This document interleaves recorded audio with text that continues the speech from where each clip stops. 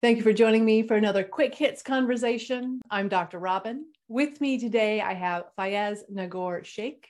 He is a learning and transformation expert and a people-focused leader. He's building organizational capabilities through innovation, human-centric solution design.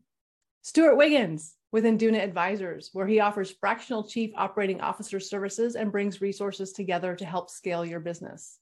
And Raquel Packets, the owner of Zen Freight Solutions, where they do third-party transportation, the founder of the podcast Trucker Talks, and the author of the soon-to-be-released second book, Unleashing Your Soul-Level Magic, that will be coming out in March. The question I have for the three of you, how do you overcome nervousness? Fayez, you suggested this topic. I would love for you to kick us off.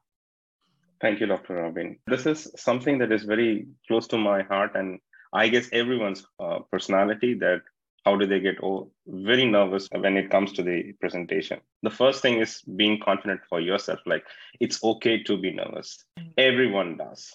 And don't think that the other person is super intellectual or superseding than you, and you know that you are afraid of questions and so on. It's okay to be nervous. That's fine. The second thing is that I find is we often prepare on the subject. We never prepare on the audiences. When you go into corporate presentations, like if you have 5 to 10 people, need to understand what their role is, what the business objectives is that they're coming into, and how would they perceive my presentation. If I can get some sort of a background before I get into, that would really help. The third thing that I always keep is how to have very smooth way of cracking jokes. Start with an icebreaker or make fun of one or little things about yourself so that you can have that communication so easily because you're cracking jokes, you're comfortable, you're confident in front of your audience, and it gives you a lot of ability to actually navigate through the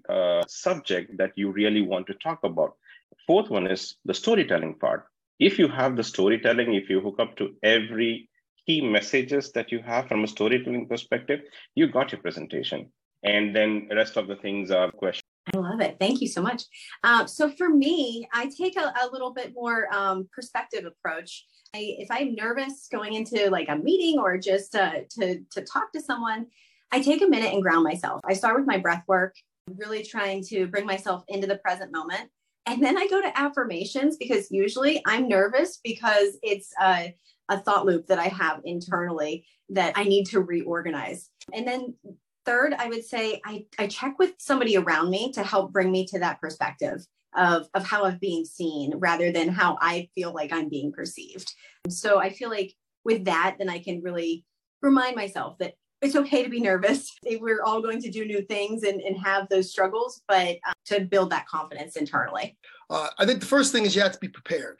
And if it's going to be a presentation. But having said that, you have to have the ability to pivot, because no matter how much you plan and plan and plan, somebody's going to ask a question, something's going to happen, and you have to be able to pivot. So that's why preparation is key.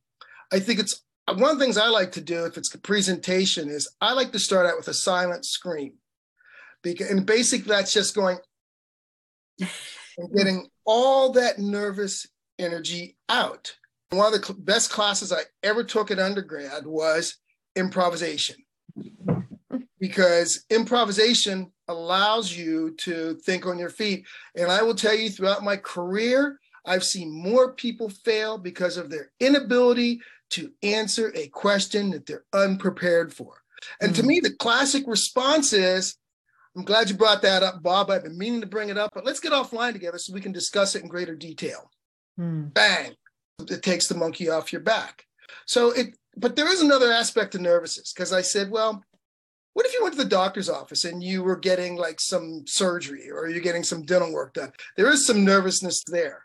I will tell you, I don't know how to get over that nervousness. I do feel like nervousness isn't something I ever get over. It's something I work through. And I think some of the things that have helped me with nervousness is that it's something that you can feel, but other people can't necessarily see. So I always just believe nobody else knows I'm nervous. I also feel like when I learned to be able to say, I don't know the answer to that, I can look it up, or let me think about that a minute. I don't have an answer right off the top of my head. When I learned that it was okay to say those things, a lot of my anxiety about Q&A periods in presentations or anything like that kind of evaporated, because I don't have to know all the answers. I can say I don't know, and that's okay. Those things have helped me. When it comes to things like procedures and dentists and whatever, those are just power through. And I feel like it's a very different type of nervousness. Maybe that's something we can talk about, because nervousness for me for a presentation is just kind of like butterflies and, oh, how is this going to be? Nervousness for like a medical procedure is much more, I would go all the way into anxiety. I wouldn't even call that nervousness, I don't think. That's where I would go back to my breath work. I get very nervous going to the dentist. It's just one of those fears of mine. So I have to really ground myself and make sure that I'm present walking into that position. Mm-hmm. Mm-hmm. I think it was just me that I've never got nervous when I used to go to my dentist. I don't know why. Lucky you. You can get nervous talking to people too, like even your spouse or your child. Yeah. And I think there's a certain amount of it that is healthy. So we are right now recording episode 427 of Quick Hits. And still, every time before I come on a Quick Hits, I have a certain amount of, is everybody going to show up? Do I know what the topic is? Am I going to be able to say their names? Am I going to be able to make this conversation flow? I think that's normal. I mean, I've done it for 2 years, like 5 of them a week, and I still get that every single time. Robin, is that nervousness, or is that just checking all the boxes to make sure that you are prepared to record this? I mean, so maybe really what we need is a working definition of what nervousness is. There is that angst about preparation. I think I looked at nervousness as something deeper inside of you, because it's the unexpected. That's why we're nervous when we go to the doctor, because we don't know about a procedure. But if you're doing a presentation, the only unexpected is somebody's going to ask you a question that you didn't expect, that you're unprepared for. And we've already talked about how to get beyond that. So as long as you know that you can face that, there's no reason to get nervous. Just be yourself, tell your stories, make them laugh, and engage the group. And most audiences don't have hecklers, so that's good. There is another element of being nervousness in a corporate world, because most of the time when you prepare a presentation, there are multiple people and you have collusion of different stories for the same storyline. And then one person gets to do the presentation, and that person has to own the stories of the other person. And then that person kind of breaks the flow in between when the story is being told during the presentation. So my thing is, I always make sure that if I am doing the presentation, I prepare it. I put together the slides. I have my own stories, and then go and do it. If you want to tell the story, you're welcome. Share the stage. I'll hand it over to you. That's it. But most of the time in corporate world, it's like, oh, you can do it. It's just 1 slide and 2 slides, and then kind of stumble around like, no, that's not happening. So I think that is also more important, that taking someone's story and talking about it, talking through it, that brings a lot of nervousness. And every time you have these quick hits, there are some element that is new. You don't know who Fayaz is, but I spoke to him a couple of times before. Perfect, fine, great guy, but then I need to know how it is going to be. So that's always the element of newness, and that's where it breaks. That reminds me of a time I was up on a stage and someone was really giving me a hard time. And I finally just said to her, are you really going to argue with me right now in the middle of this presentation? And she said, well, yes, you're wrong. And I said, well, that's fine. We can take that offline, but I'm not doing this right now from the stage because everybody else doesn't need to hear it. So I'm going to continue with my presentation. You can find me after. And I just put my foot down like really aggressively. The audience gave me a round of applause.